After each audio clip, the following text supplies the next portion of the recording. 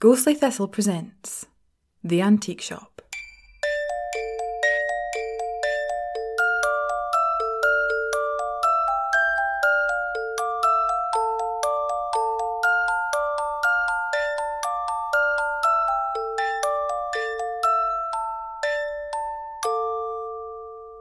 Episode 20.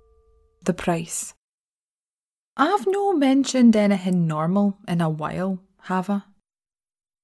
The life that used to be my everything before coming into the shop.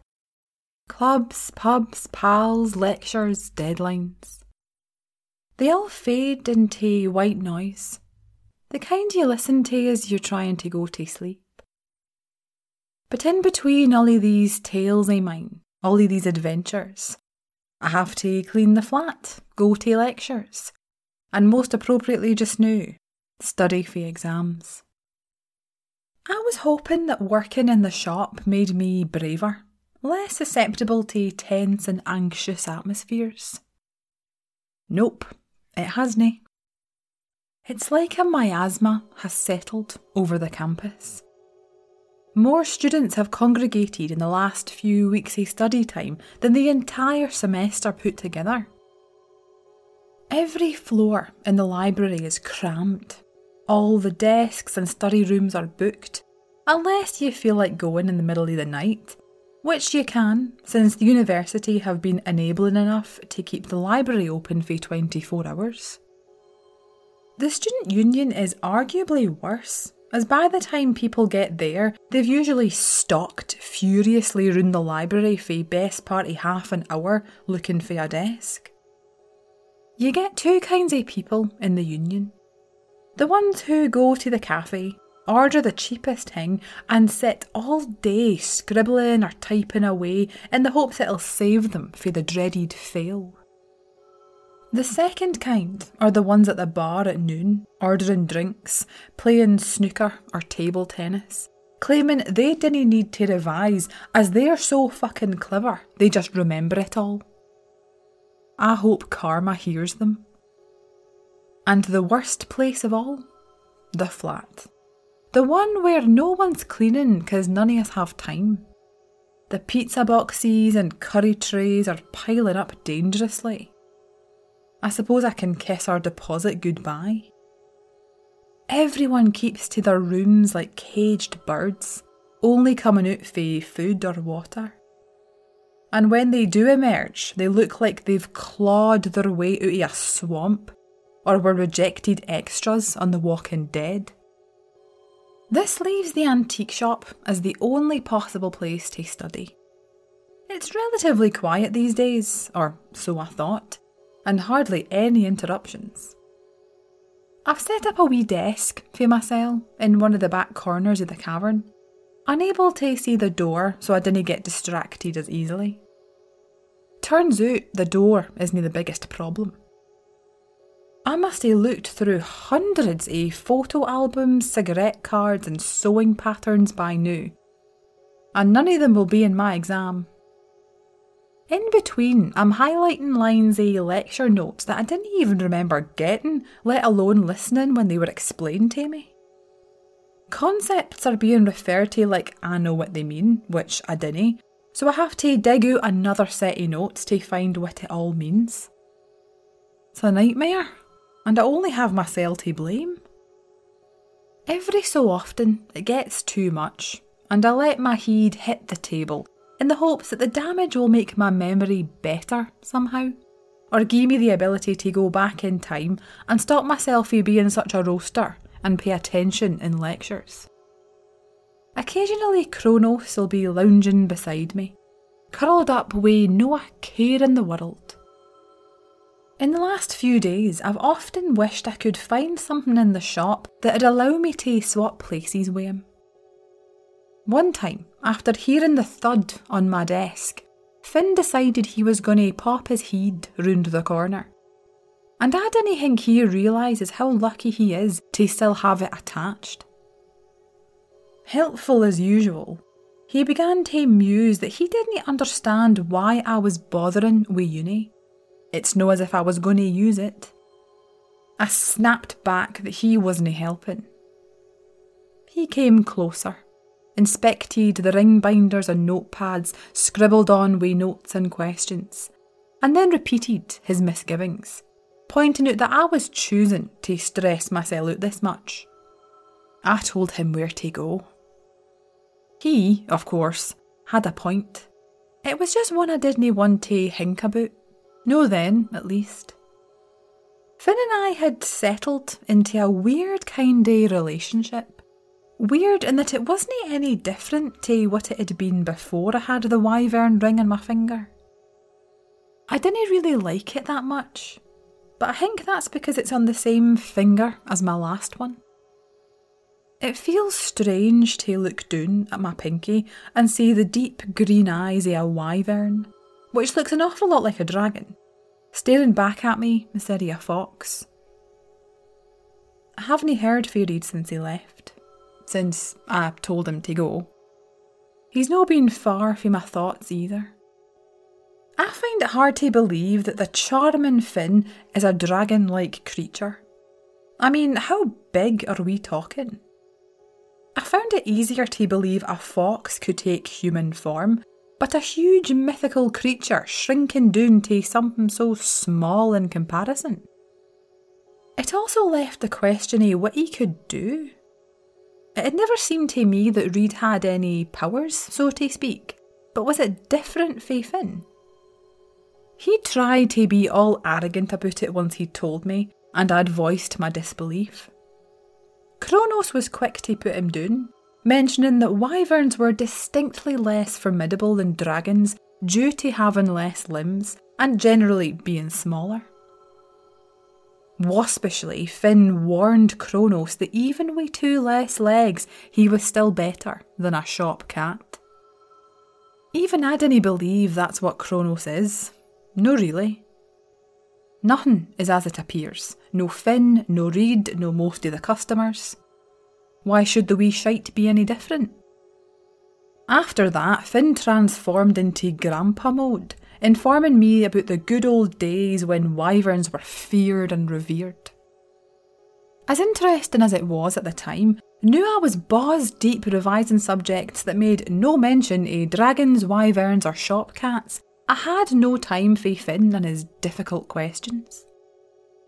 Despite the notes, flashcards, highlighted lines and desperate cramming the night before and morning of, my first few exams went tits up. If only they did give you a mark for putting your name on the front. The gruelling exam timetable carried on like sand down an hourglass, and with each passing one I began to feel worse. Hopelessness set in, and the last ounce of rage that I had wasn't far behind it. How was I this shite at everything? I was out of my depth in the shop. I knew I was out of my depth with uni, with the part of my life that was normal, the part that had been my anchor, a source of stability. Was this how it was for people who dipped their toes into the shop side of the world? They thought they knew what was what, how things worked, only to be told different. Yet no matter how long they're exposed, or how hard they try to understand or learn, the confusion seeps into everything. I used to feel like I belonged in my life.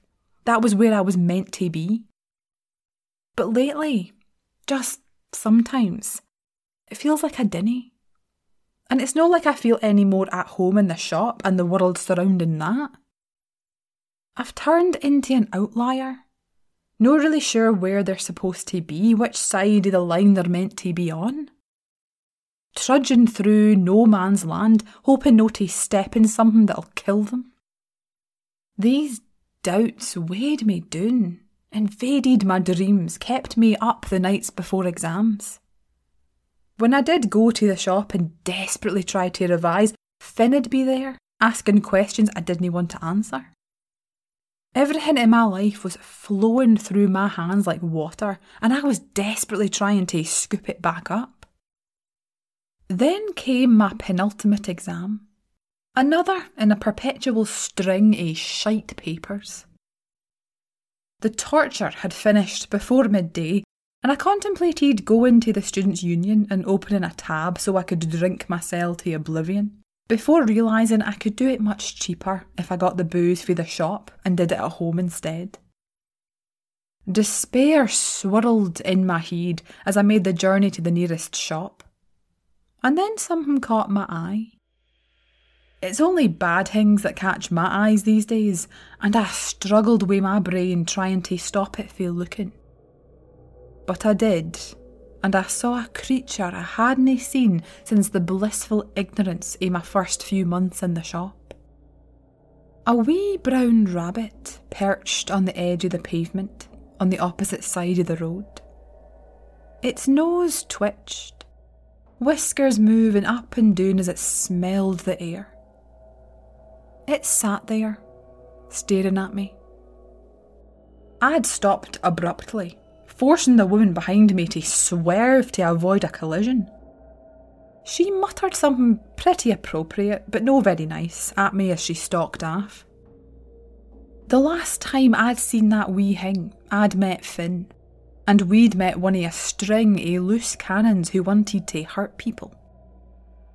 Despite its button nose, cotton tail and unassuming appearance, that creature meant trouble. And that was the last thing I needed. I took a few shaky steps forward, almost able to see the glowing sign of the shop where they kept the booze. Another few paces determinedly forwards. I wasn't looking, it could get to. A few more steps. I could see the aisle in my mind, the cheapest of cheap wine in my hand at the checkout. Then my mind began to wander. Back to that night in the alleyway with Finn and the strange man, the mostly unconscious lassie who'd been his sacrificial lamb. If I'd never followed the rabbit then, what would have happened to her? What if it was a similar situation now? I could live with it. After all of the shite that had gone on in the last few weeks, I was due some time off. Just this one time. I think we all fucking know what happened. I knew I couldn't live with myself if I'd walked away. I'd have been living in torture, wondering if I'd left someone to die. With an infantile huff, I crossed the road and followed the sodding rabbit, wondering if rabbit pie was hard to make. It wasn't a short walk either, no like the last time. This was quite a ways out for the campus, in an area that had been cleared by the council in the last few years. It was a place on the outskirts of an industrial area where factories and warehouses were. They'd been council houses until recently, but since the expansion of the area into industry, everyone had been moved to elsewhere, and the houses were left abandoned until the site was bought by a developer. On inspecting them, I hoped they hadn't looked as bad when people had been living in them. They had the essence of abandonment. Windows and doors were boarded up with metal sheets to stop vagrants and squatters from getting in. Locked with padlocks so heavy it would have taken two of the strongest people in the country just to get them on. What small gardens had been attached were overgrown with weeds, dandelions and the occasional rogue daisy. There were no cars on the street and no one walking past. I started to feel like following had been a mistake. I'd seen too many horror films to think this was going to end well for me. Sure enough, the rabbit disappeared from the pavement and made its way into one of these buildings. When my gaze followed it, I saw that this particular house didn't have a padlock on the front door, and the metal board used to block it up was lying discarded in the front garden. Anybody else would have turned round, but that was too sensible for me. I approached the door, which was ajar, wide enough for me to squeeze through and regret the 2 sausage rolls I'd had for breakfast. As soon as I'd finished brushing off the dust and grime from my jacket, I looked up. The rabbit was gone, I was in a club.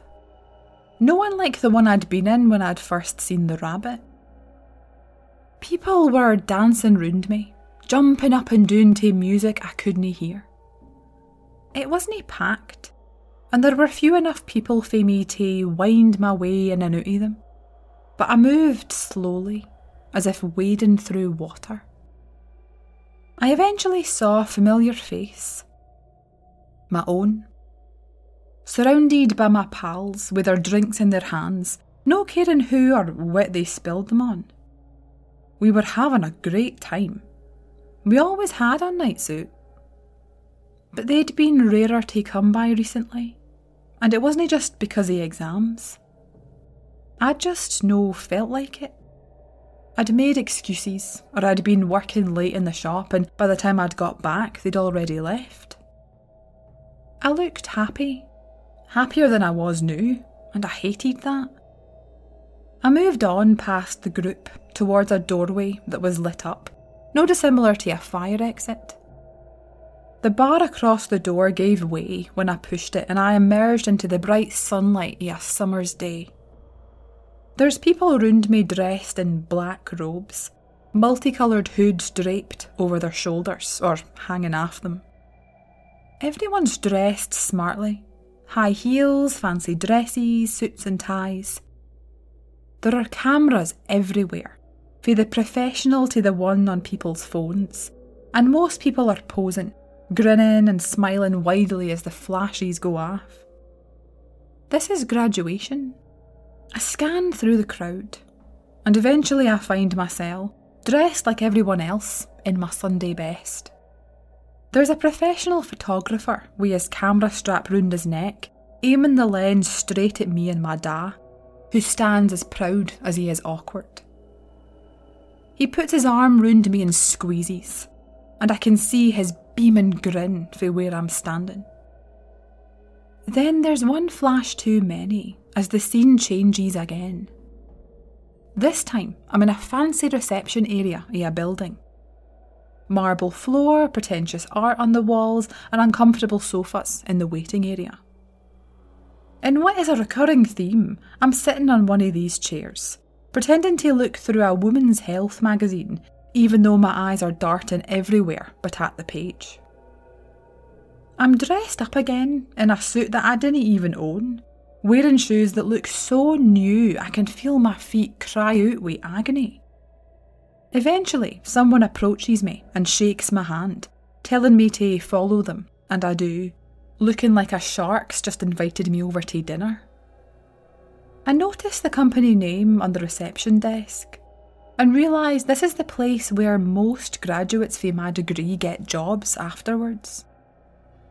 The final scene I'm shown is the most bizarre. It's a cafe, the one that does the best coffee, in my opinion, and suitably beyond a student's budget. The seats are empty, save for one table. I'm there again, but someone's sitting opposite me. A someone I've no seen in weeks. Reid. We each have a mug. Reid has a slice of their dark chocolate cake, and he's talking in between mouthfuls, telling me something that I laugh at or agree with. There's nothing special here. This is a normal conversation. It looks so easy. So why did we never do it? The cafe fades. All of the scenes fade. And I'm left in the empty front room of the ruined house. The walls are covered with mould.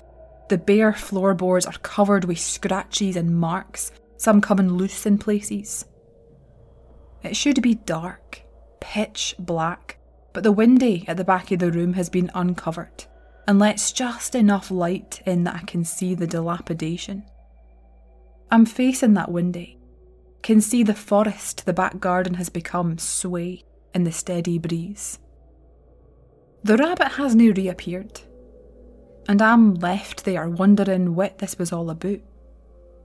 I didn't need to wonder long, as when I turned round to go over to the front door and leave, a figure was blocking my path.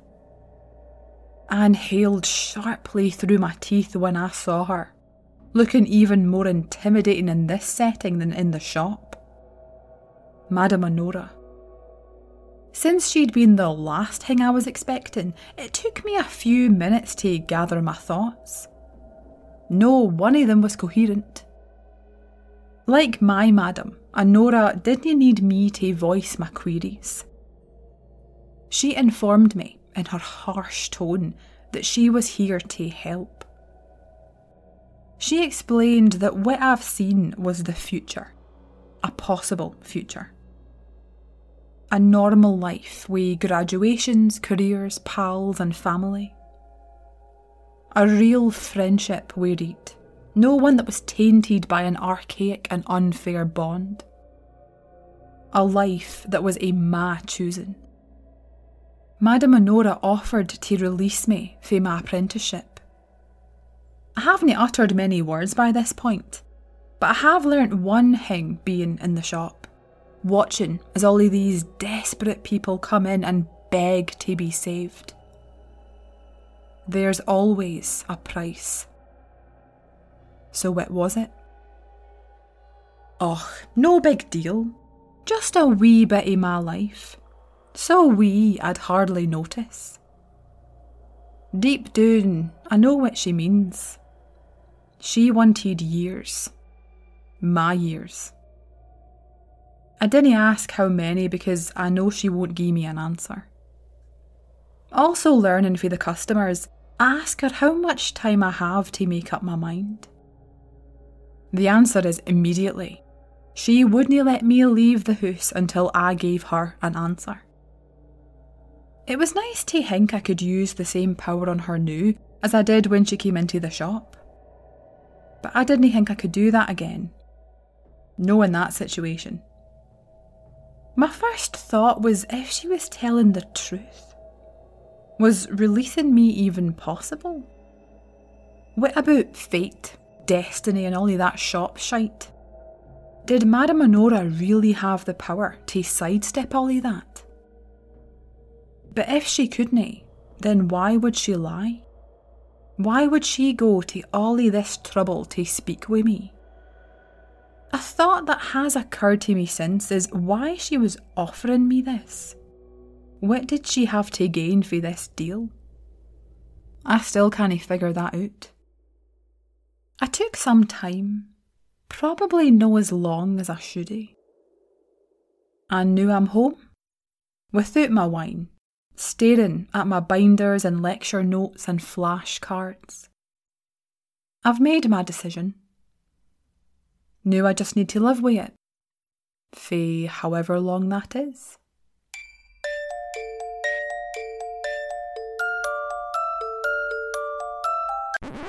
Didn't get me wrong, I like There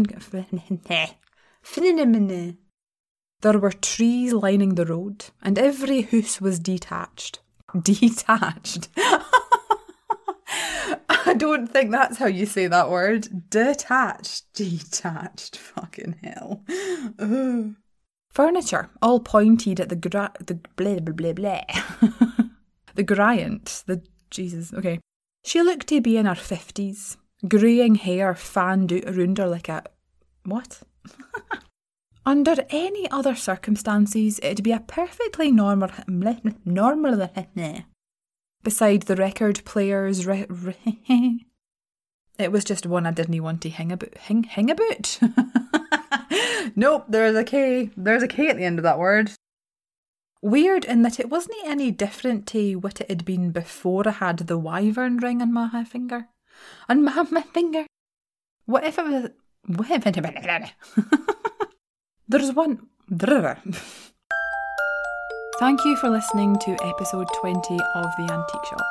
I'd just like to take this opportunity to say a huge thank you to everybody who has supported the podcast and donated on Ko-fi over the last 2 weeks. I didn't expect that to happen, so I was quite shocked. I feel so grateful that I have such kind and generous listeners that you would donate when I came clean about what my situation was like. So yeah, thank you so much for everybody who has donated and supported the podcast over the last 2 weeks and over the last 18 months, whether it be this podcast or my last one. It is all appreciated. The day this episode is released, I have a job interview. Hopefully it goes well. Wish me luck. Pray to the everything gods, whatever gods you want to wish me luck. Thank you so much for listening to this podcast. I will be back at some point in the future, but it's probably not going to be until next year at the minute. I have planned out the next few episodes and I know where the podcast is going, so that I do have foundations for the next however many episodes I decide to do. So please do follow me on Twitter and Facebook, where I will be posting updates about the podcast, about my life. Not my life, just about the podcast, obviously. Yeah, that's pretty much it. So I hope all of you are keeping well as well as possible in the current climate. And yeah, so I'll be posting updates on Twitter, Facebook. So follow me there. If you want to donate on Ko-fi, please do feel free. Thank you so much for listening, and I hope you're here when I get back. I hope you're here when I get back. What the fuck? I'm not leaving a house. Jesus Christ, I hope you're here when I get back. Fuck me. It's like a stray cat. I hope you're still here when I come back. Oh, goodness me. Right. Thank you so much for listening.